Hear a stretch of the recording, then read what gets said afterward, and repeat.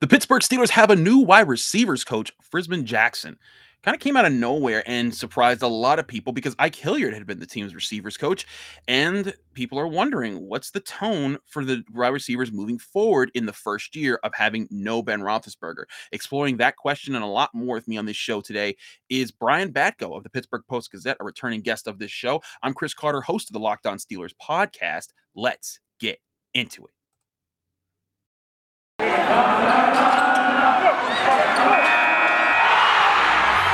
You are Locked On Steelers, your daily Pittsburgh Steelers podcast, part of the Locked On Podcast Network, your team every day.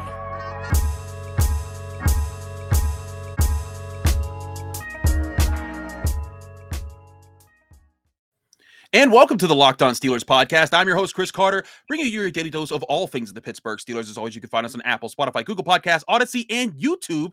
Hit the like button if you're watching this video on YouTube, or subscribe to our YouTube channel for all of our daily content. We thank you for making us your first listen every day. And today's episode is brought to you by Get Upside. Just download the free Get Upside app on your phone today and use the promo code TOUCHDOWN to get 25 cents per gallon or more cash back when you fill up on your next tank. Joining me today, as I said before, is Brian Batko of the Pittsburgh Post-Gazette. He's back, the Batko man. What's up, Brian? How you been? What's up, Chris? I am a little confused, though. Like, you're talking about Frisman Jackson, Steelers wide receivers. I thought, am I not here to talk for, a half hour or whatever about the Steelers luring Tom Brady out of retirement to be their quarterback? What's up? No, listen. That's the hard-hitting stuff. We leave that to you guys at the we leave that to you guys at the Pittsburgh Post-Gazette. That's what I came You guys to cover do. that kind of Listen, man, I already had a brief segment about Kyler Murray and that stuff. I'm not even trying to get into Tom Brady returning and all that jazz. But but it is funny when Tom Brady says never say never, and it's like, don't you do that. Don't you Brett Favre this. Because I'm not trying. I was ready when he said he was done, it was over with. I was like, okay, fine. We don't have to consider this anymore, but he'll be back. But I do want to talk to you about Frisman Jackson and how this thing played out. Because Brian, you're there all the time. We see each other a lot at the Steelers practice facility. This it came off to me like a blindside. Like, I was like, wait, what? Ike Hilliard's just gone?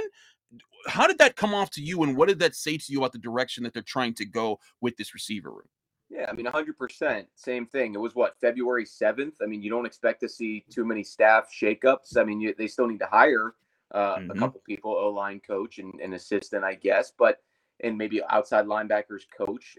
But you don't expect to see somebody axe from the previous year this late into the game. Right. I know Mike season wrap up that there's change is just what it is in this business. There's going to be change. They're going to look at ways to get better. But it did come out of nowhere. It's honestly kind of unclear. You would assume that the Steelers wanted to move on from Ike Hilliard versus, there's only 32 of those jobs for receivers coaches. But did he want to move on for some reason? It's very vague and murky right now. All we know is that he's out. Frisman Jackson is in. And I guess, just given my old knowledge of the mid-90s or 2000s Giants, I'm only surprised that he wasn't replaced by Amani Toomer.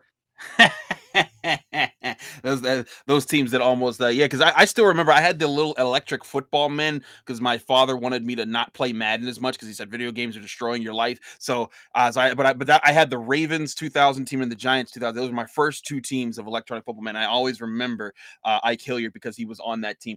But looking at this situation, Brian, I look at this. I see Frisman Jackson. He comes in. He's a younger guy. Hasn't coached a long time in the NFL. He's kind of bounced between college and the NFL. But he did do a good job with DJ Moore and Roddy Anderson over at Carolina. DJ Moore had two 1,000 yard seasons with him there. Robbie Anderson had one, and neither of them had really great quarterbacking. It was Teddy Bridgewater or Sam Darnold or old man version of Cam Newton there. And I have to wonder if maybe that's part of the approach here, is that are the Steelers trying to get a guy who can help receivers make the most out of working with quarterbacks that they know just aren't, as talented with their arm, talented with their accuracy, but also, in tune with the rest of the offense. Or it could just be as simple as Steelers wide receivers were the most penalized group in the entire league last year at that position. Diontae Johnson, Chase Claypool, whether it was pre-snap, after the snap. They they had a lot of issues in that regard. And when you look at resumes specifically for position coaches in the NFL, it's really difficult to decipher sometimes what it all means. If Ike Hilliard gets another job, he's going to have some bullet points on there about the step forward that Diontae Johnson took, Chase Claypool's rookie year, and now look, he's not here anymore. So to me, if anything, I mean, the tone that it sets for these guys is just you better get comfortable being uncomfortable, because maybe they were a little too comfortable last year, thinking that they were one of the best units in the league. And sure, they lost Juju, but individually, they still had some struggles, as I just mentioned. So it could have just been time for a change. It could be a way to signal to these guys that maybe you really liked Ike Hilliard, maybe you were really vibing with him, but maybe you need somebody to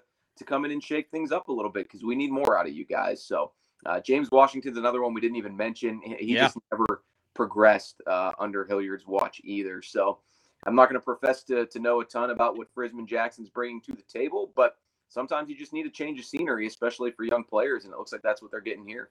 Certainly. I mean, and like you were alluding to too, it's not just the on-field play, it's the off-field stuff. You had Diontae Johnson dropping the ball, but no Steeler fan is going to forget soon Chase Claypool pointing with the ball in against the Minnesota Vikings when they needed to spike the ball in the final drive, and then that costing them precious seconds in a game that they lost when Ben Roethlisberger was within striking distance of the end zone. Moments like that, and then of course him talking about maybe we should have music in practice or things like that.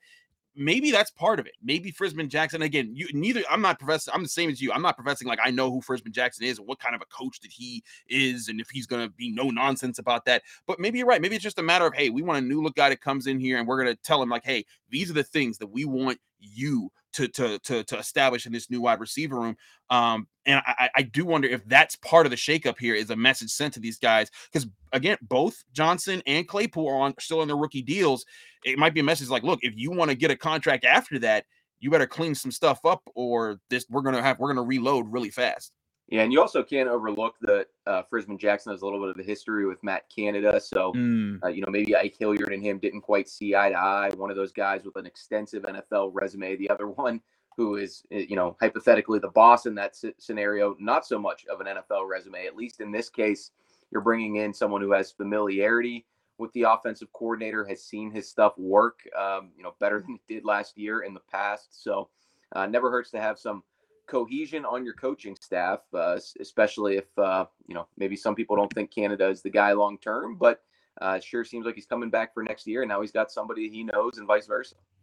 Yeah, that could also be part of the room, because when we talk about coordinating, and I've talked about on this show before, it's not just about calling plays, it's about being able to get guys at the positional coach positions to say, hey, you guys are going to come to me with what you think works the best with your guys, what you've gotten out of them, and saying, hey, these are the things that we do well, and then my job as a coordinator is to mash all that into our concepts and our plan of attack each week. So, maybe that was part of it, because you certainly saw, Ben Roethlisberger yelling at Ike Hilliard on the sideline a couple times late in the season, particularly because Ray McCloud was out there and James Washington wasn't. And it's just like, why was that? You were asking that question on Twitter, just like the rest of America, when it came to what the heck was going on there. And maybe that's another factor in this, is that, he didn't get enough out of other guys, and they had to rely on Ray McCloud so much. Or a guy who's in there, whether it's maybe it's a normal contributor, he's missing the hot read, and that's what Ben needed to get the ball out quick. So those are things that, when you talk about the Claypool missteps, you talk about that, you talk about Diontae Johnson, his drop issues arising again at the end of the year at the worst possible time. Those all seem like coaching things to me. And again, to your point, position coaches, are they kind of a dime a dozen in the NFL for the most part? Probably. I don't know that there's a huge variance in terms of the job that you can do there. It's mostly going to come down to the Jimmies and Joes versus the X's and O's when you're coaching wide receivers, running backs, things of that nature. But it's a spot where the Steelers were expected to be really good, expected to be a bright spot in 2021. And for a number of reasons, it didn't quite turn out that way. It didn't. But I do think it's intriguing to talk about the standing of the Steelers wide receiver room in a historical sense, because for so long it's just been like, yeah, Steelers wide receivers, they're awesome. They're the best in the division, one of the best in the country. That's what they operate. We're going to talk about that, where they stand now, and what the new direction might be without Ben Roethlisberger, because he's been part of that step for 18 years as far as establishing, how good the Steelers receivers are in the NFL. So we'll be talking about that in just a minute here. But first, got to talk to you guys about Get Upside. Steelers fans, this is Chris Carter with an incredible app everyone who buys gas needs to know about. It's called Get Upside. My listeners are earning cash back for every gallon of gas every time they fill up. Just download the free Get Upside app in the App Store or Google Play right now and use the promo code TOUCHDOWN, and you get 25 cents per gallon or more on your first fill up. And that's going to be cash back. Don't pay full price at the pump anymore. Get cash back using Get Upside. Just download the app for free and use promo code TOUCHDOWN to get 25 cents per gallon or more in your first tank. Some people who drive a lot are making as much as $200 or $300 a year in cash back, and there's no catch. The cash back gets added right to your account. You can then cash out at any time to your bank account, PayPal, an e-gift card for Amazon, and other brands. Just download the free Get Upside app and use promo code TOUCHDOWN to get 25 cents per gallon or more cash back on your first tank. Again, that's promo code TOUCHDOWN on the Get Upside app.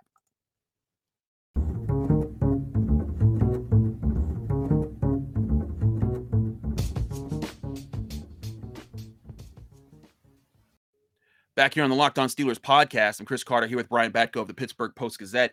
Brian, let's keep talking about this wide receiver room because, everyone's been it's funny because everyone's been excited about both Diontae Johnson and Chase Claypool at one point or another. Chase Claypool having 13 touchdowns, including the playoffs in his rookie season. A lot of people get excited for that. He had a similar amount of yards, nowhere near similar amount of touchdown production. Diontae Johnson, really good first, I'd say, 10, 12 games he had this season where he was at least more consistent as far as getting open and catching the ball. And then whatever it was, and I'd say in maybe early to mid-December, the drops returned and he became the liability that he was late last season or late in 2020. But what has to happen for this receiver room to kind of get back to being the group that for so long Steelers fans loved? I mean, you went from having in the early 2000s, you had Plaxico Burress and Hines Ward and Antoine Randall, and then Hines Ward, Randall, and then you had Santonio Holmes, and then Santonio Holmes left. You got Mike Wallace and Antonio Brown and Emmanuel Sanders. Then eventually it was Antonio Brown and Martavis Bryant. And then Juju comes, and then these guys come in. And now you're at this state where it's kind of like you've had this really good run of production there. Is this kind of a place where that cuts off because maybe the team isn't focusing as much on the passing game while they rebuild the defense and maybe make this a stronger ground game? Yeah, no, I mean, I still think these guys can produce at a high level. I mean, you just look at the physical traits. Diontae Johnson was unguardable at times this year. I mean, he still went for 1,000+ yards, made the Pro Bowl as an alternate, but the skills are there. The athletic gifts are there. He fit in really well with late stage Ben Roethlisberger because we know it was all about getting the ball out quick and throw short and run long. That's Diontae Johnson's game. A guy who didn't mesh quite as well maybe with Ben's skill set late in his career was Chase Claypool. I feel like there were a lot of deep ball chances that sometimes Claypool couldn't quite come down with it. Sometimes Ben couldn't quite get it there. So I think no matter what happens to get the most out of this group, they're just going to need to be on the same page with whoever's under center. That wasn't always the case with those guys and Ben. Of course, they were younger. He's a lot older in the game and didn't have that same rapport. He's working with a bunch of guys, save for Juju, who he barely knew.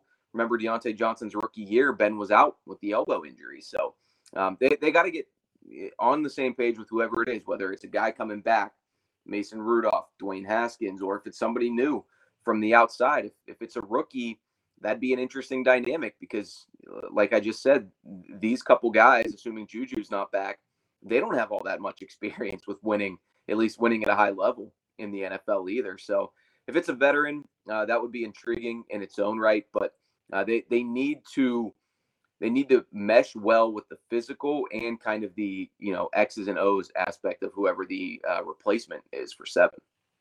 Yeah, that's a big part of this. And it's something that I think might be a little bit bigger than people are considering in this offseason. While we're all talking about the importance of finding a new quarterback and all that, but if how much investment should you put into a receiver group when you're trying to rebuild so much? You're trying to get a new offensive line. You probably need a new center, new offensive tackle, maybe a new offensive guard along with that, and whether that's free agency or the draft. And then you're still looking at Devin Bush, getting him a partner or being prepared if Devin Bush is just going to play like he did in 2021 for the rest of his career. You're going to need a new cornerback, whether that's Witherspoon or Hayden or the guy that replaces them or both, a combination of those things. And that still doesn't include other depth pieces. You need to sign Terrell Edmonds or a replacement for him.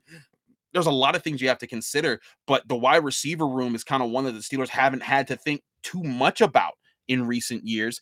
And it's odd, I'm looking at this and I'm thinking like they just drafted Chase Claypool 2 years ago and Diontae Johnson the year after that, the year before that, and Juju Smith-Schuster the year, like this, they shouldn't need to do this, but maybe they do need to do this because they maybe they need to put an influx of talent in there. This is a good receiver class. I think there's a lot of talented guys, but how much emphasis do you think they should put on it, regardless of if they get Mason Rudolph at quarterback or Teddy Bridgewater at quarterback or say Aaron Rodgers at quarterback?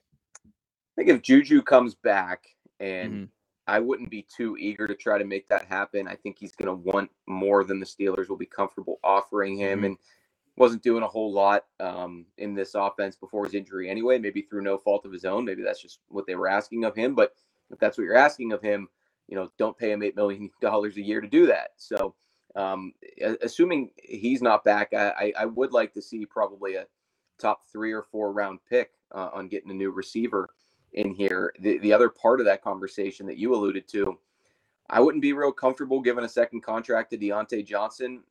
I don't think you should force that. We know that over the years, the Steelers haven't done that for a lot of wideouts other than AB. You can kind of say they did that with Juju, but we know it was a weird situation. Right. Came back on a 1-year deal. So, you had asked me 2 months ago, I would have said it looked like Diontae Johnson's, playing himself into a nice another 4-year deal here, but I wouldn't feel comfortable doing that, at least not for probably what he'll be worth on the open market to another team, because I just haven't seen it enough. I haven't seen those number one receiver qualities and traits. Best case scenario is you get a rookie in here who can play right away. And like you said, it's another good receiver draft class. We've been saying that every year because guys are just more ready coming out of college to play the spot in the pros than they ever have been before. So it's a good class. So you get somebody in here who's new, fresh, can help you out, maybe with some speed. I think their offense has been lacking that, especially at wide receiver. So you get a guy like that, and then I think best case is Chase Claypool kind of returns the form the way he was his rookie year. Maybe that's your guy that you lock up long-term if he proves to be a true number one, but clearly he's still got a long way to go. He does, and I think that's definitely part of the conversation when it comes to building. You want to make sure that the guys that you want in the locker room are guys that you want in the locker room, not just guys that just happen to be, oh, well, he's kind of talented, we're going to keep him around. But then, because you give that second contract, like you said, your Juju got a kind of temporary one, but Antonio Brown got that second contract. I mean, other than that, Hines Ward is the only other one that was brought back for long-term money. The Steelers have been so used to just use and recycle wide receivers. And, that was a kind of a calling card for Kevin Colbert and Mike Tomlin for quite some time. Even more so just Kevin Colbert before Mike Tomlin. But with this being, most likely Kevin Colbert's last year, I'm intrigued back, Brian, if you're going to see, if you're going to see kind of the Steelers maybe take a step back from being able to recruit, to find wide receivers, unless Brandon Hunt or Louis Riddick or whoever takes over the GM position or the personnel department. Is that something that you see maybe becomes laxed in the coming years? I mean, I think that their ability to find wide receivers in the draft, sometimes high up, but more often mid to late rounds was part evaluation skills on the part of Kevin Colbert and his staff, but also, I mean, it's part luck. Let's not lie about that. The draft is a crapshoot to some degree. It's an inexact science. James Washington was a second rounder. They did not hit on. It's pretty clear to say that at this point. I mean, he had everything that you would look for. I mean, he had college production. He had, ability to stretch the field, and he never took that next step. So Diontae Johnson and Chase Claypool been good, but to some degree, like we just talked about, the jury is still out. So I just think it's one of those situations where you do need an influx of talent. It would have been great if Juju could have been that next guy to kind of carry on the tradition from Hines to AB and so on and so forth. But, injuries got in the way. I think some of his own lack of production got in the way. But this unit's at a crossroads I didn't necessarily expect, because I thought it was one of the best position groups on the team coming into last year. I thought they were underrated nationally and league wide, but clearly much more middle of the pack at best. And the Steelers are going to kind of have to reckon with that. Let's also point out too, last time they tried to kind of go from outside the organization and bring in a bigger name free agent at receiver, Dante Moncrief didn't even make it through the season before struggling with drops and Jeez. everything. He was useless and not a good fit here. Right. And I mean, that was the guy who was a speedster. Everyone was really excited about him. And then he injured his hand one time, and then he was just Mr. Drops. It was just bad all around. So I mean, like you're absolutely right. The Steelers have had plenty of misses when it comes to trying to go after a wide receiver. But again, they found success. The question I think for this offseason will be, do you bank on these guys to be part of that future success? And how well do these guys play in an offense that's going to depend on probably a less than franchise caliber quarterback? When you're looking at the all likelihood that they're going to, probably be starting Mason Rudolph or a rookie in a QB class that's not that highly talented, or a veteran that they sign in free agency who isn't, a superstar. And I think that's one thing that the past several wide receiver groups have benefited from. They had Ben Roethlisberger, and as much as you and I are, we're a lot more open about talking about Ben Roethlisberger's mistakes than I think a lot of people are. But when it comes down to it, I mean, a lot of times Mike Wallace, he was a star with the Pittsburgh Steelers. I mean, I remember ESPN used to compare him to Calvin Johnson with some of the numbers he put up. And then as soon as he left for Miami, he was nowhere near that. And then, Emmanuel Sanders is probably the one guy who made it work because he was able to be consistent. Plus he went to Peyton Manning. That certainly helped as well. But it's interesting to see where the legacy of Steelers wide receivers is after, for the better part of 2 decades, it was considered like that they were wide receiver university of the NFL. And Wallace was a perfect fit for the quarterback that Ben was at that time. Huge arm, get him behind the defense, take the top off, and they'll both make you pay. So that's obviously just not the quarterback he's been since the injury. And I guess the last thing, the bottom line, I think I sort of touched on it before. I do think in today's NFL, this is a position that you can kind of turn things over quickly and find that next guy and find new talent. So we'll see if that's ultimately the way that the Steelers have to go with these wide receivers. But if they don't, it'll be a shame because, just at the beginning of last year, there was so much promise and it seemed like they had a really bright future together. It is a shame, and we will see where they go. It's also, of course, important to talk about, the team, losing Daryl Drake, a few years ago in the tragic way that they did, and then having to bring in Ray Sherman, and maybe that played a role in the shaking up of that wide receiver room that was extremely young. But they need to kind of reestablish some stability there, certainly moving forward. But I want to talk to Brian about some defense in a bit here, because Terrell Austin was made official the defensive coordinator. We all knew that was the case. The reports were out. We knew that was the case. But I want to talk to Brian about his thoughts about Austin being officially named and what kind of changes we might see in the defense, because there's some interesting perspectives that I think that some people have offered as far as what the defense actually looks like. So we'll do that in just a minute. But first, I got to talk to you guys about betonline.net. BetOnline has you covered this season with more props, odds, and lines than ever before as football continues its march to the Super Bowl with the big game in just a couple days. BetOnline.net remains the best spot for all your sports scores, podcasts, and news this season. And it's not just football. BetOnline has up-to-the-minute info on pro and college hoops, NHL, boxing, UFC, along with live real-time updates and current games. Don't wait to take advantage of all the new and amazing offers available for the 2022 season at BetOnline, where the game starts.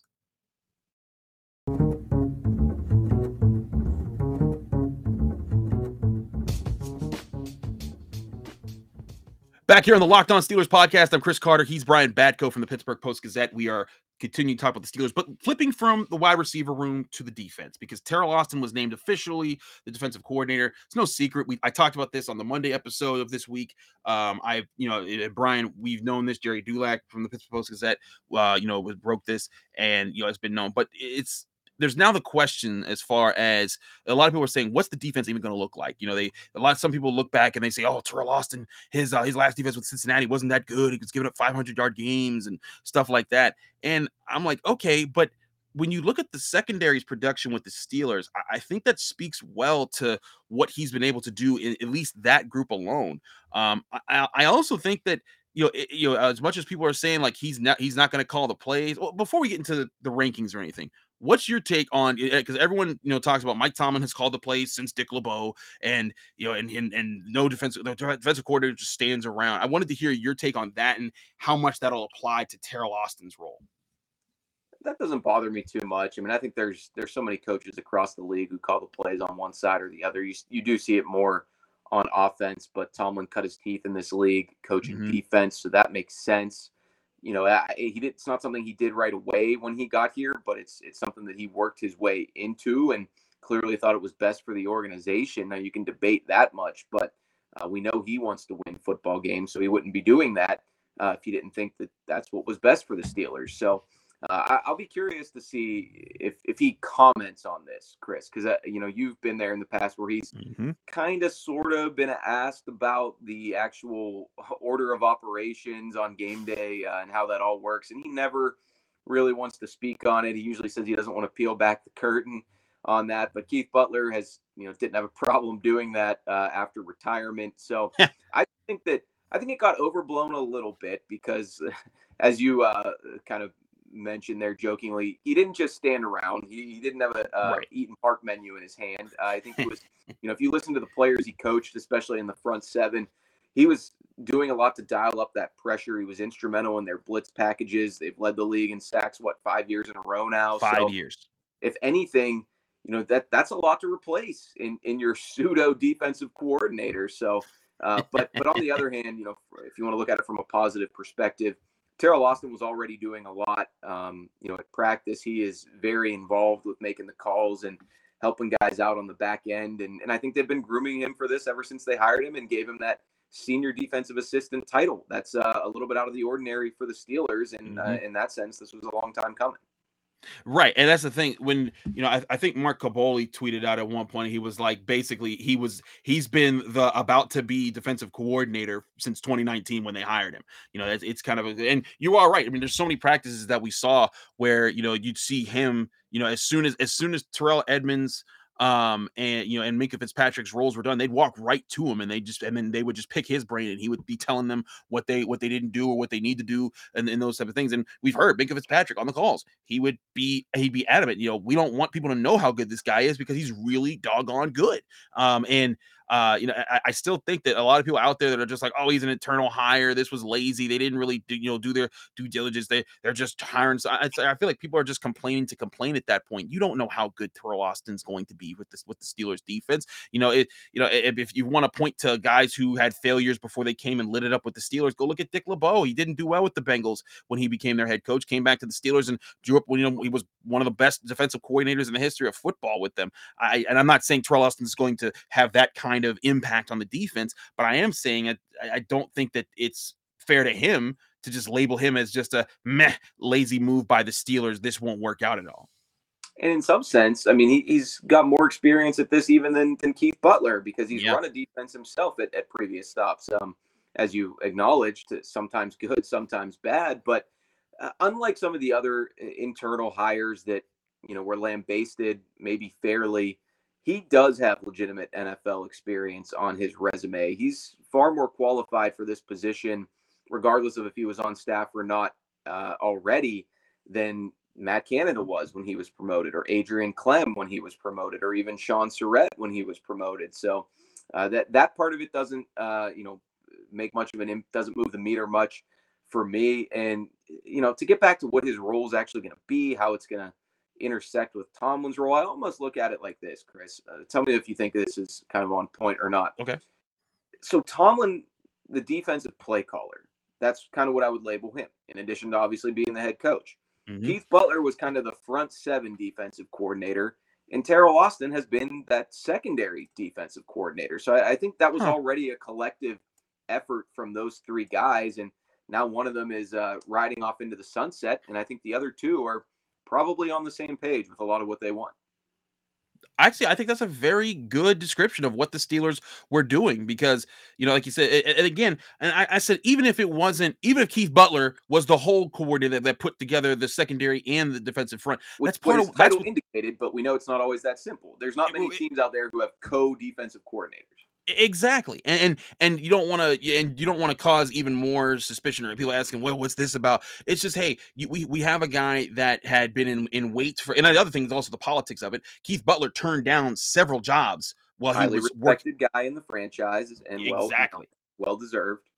And he wanted that opportunity to be defensive coordinator. It's just that Mike Tomlin's like, hey, this is how we run the show. And I do think that makes a lot of sense because one thing a lot of people, and I've said this several times in the show by now, but a lot of people think that the coordinator, it's just Madden. It's just, hey, you just call the plays for the defense. It's not that simple. The coordinator's job primarily is to put together the game plan, and it's what we talk about with the offense. You want to make sure that like how Matt Canada needs to have a good relationship with each of his positional coaches on offense to say, hey, we're going to put all these plans together. It's the same thing with the defense. You need to make sure your defensive line's on point with Carl Dunbar. You need to make sure the secondary is on point with Terrell Austin. You need to make sure the linebackers are on point with Jerry Osowski, and then put all that together and say, all right, what's the best plan of attack that we can have to disrupt the upcoming offenses?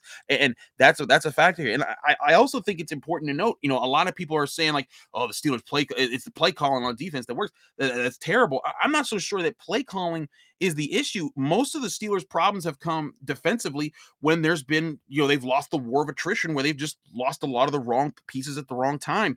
Their run defense fell off the cliff this year because they suffered a lot of injuries up front on the defensive line, and then Devin Bush couldn't get back to where he was before his ACL injury. I think, you look at 2020 against the Browns, they missing Bud Dupree, missing Devin Bush, missing Joe Hayden, all those guys. Terrell Edmonds wasn't playing as he had been earlier that season after he got COVID. Same for Vince Williams. A lot of things have just happened, I think, at inopportune moments. But it was Josh Taylor, who I had on the show yesterday, Josh Taylor from KDKA TV. He pointed out, he said, Chris, of the last 29 wins over the last 3 seasons that the Steelers have had, he said, of those 29 wins, 22 of them came in games where opponents scored 20 points or less, and the Steelers won the turnover battle. If you're talking about basically winning, and he said there were 24 times that happened. He said over the last 3 years, they're 22 1-1 when they hold a team to 20 points or less and win the turnover battle. First of all, that's ridiculous. That means every year you're basically getting half the season where the defense just crushes somebody's soul. And it shows when you think about 22, it means they had 7 wins where their defense wasn't playing at an elite level. I think that shows that the defense is a big reason why this team even remains competitive at all. Yeah, I mean, you look around the league right now, the days of dominant defenses are basically over. I mean, the 49ers were challenging that in this postseason, but they were. Ultimately they didn't get it done. People want to talk about, well, it's still defense that wins championships. Not really. Opportunistic defense, maybe like the Bengals in the second half against the Chiefs, but they're not a team built around their defense, obviously. And clearly, the Rams are good on defense, but they made so many adjustments to get better on offense. So I look at it as the playoff failures for the Steelers defensively over the last 5 years. Nobody should feel good about that. Nobody should feel safe with that. I mean, that's ultimately what every season hinges on. But I wasn't covering the team before 2019, but from what I've heard, a lot of the issues when they were really struggling back then, especially in pass coverage, you heard a lot about miscommunications between players and, busts in coverage. Yeah. I feel like I've heard less of that since Terrell Austin took over. So that's a point for him, I would say, in the job that he's done so far with the Steelers. Now, the run defense last year, very, very bad. And it reminds me of something that Keith Butler told us one Thursday morning in his weekly presser. And it made a lot of sense to me, was that when they do design those game plans that you were talking about every week, him, Tomlin, Terrell Austin, I'm sure the other defensive coaches get input there too. Butler's a former NFL linebacker. He's coached linebackers his whole career in the NFL. He's been with the Steelers since 2003. Mike Tomlin came in from the outside in 2007. Right. He's been coaching defensive backs his whole career. Butts didn't say all that, but his point was that I'm a stop the run guy first. I'm a linebacker D-line guy first. Mike's a secondary guy first. And he's the boss, basically. So I think that does go into, the overall plan each week. And, now one half of that equation or a third, whatever you want to call it, is no longer there. And the onus is going to be even more on Tomlin to get this thing figured out more consistently. Because like you said, the regular season success has been there. They can't take a step back on defense at this point.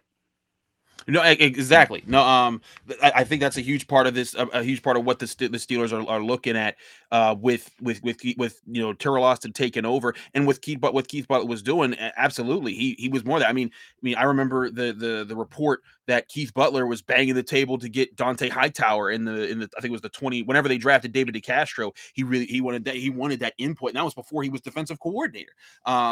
But you are right. I think everyone has different roles and different styles of coaching.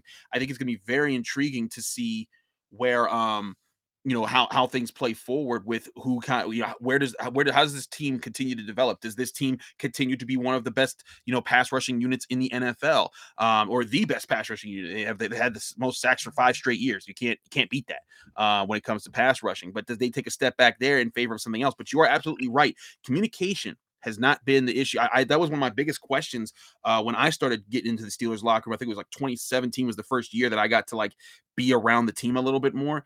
And one of my biggest questions was always communication, because that was such an issue. There was always a breakdown, whether it was Mike Mitchell or Artie Burns or whoever was in the secondary at that time, Antoine Blake or whoever in the mid 2010s. But that hasn't been an issue. It's been hey, talent. We got beat in this situation. We were supposed to be here. We were here, but we just lost this spot, or this guy just beat us here, or we had to try to help against the run, and that guy kind of messed us up a little bit.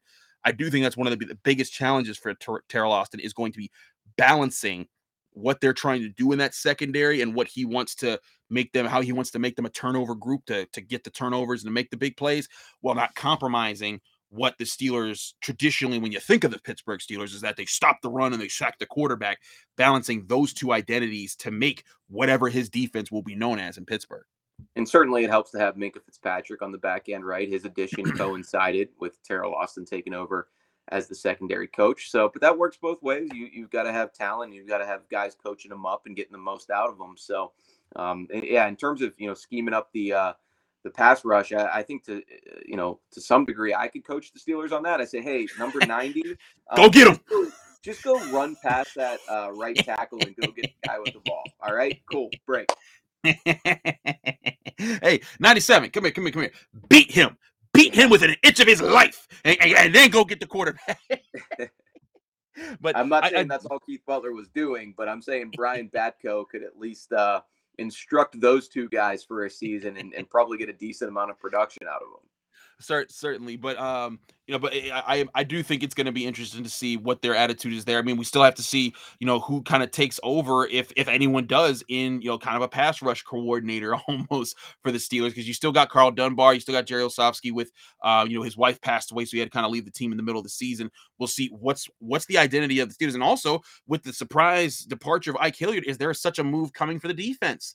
I think there's a lot of things coming, and you still have to find an offensive line coach. So lots of questions there, but I think the bottom line is, people presuming what Terrell Austin's defense is going to look like for the Steelers, I think are fooling themselves. You might see the same sort of play calls, but there might be a different kind of concepts and just, I guess, emphasis on what the Steelers defense is about to win games. Again, that Steelers defense has carried them to most of their wins of the last 3 seasons. And basing off of how they're looking right now going into the NFL draft and free agency on offense, they're going to need to do so in the next couple seasons as well.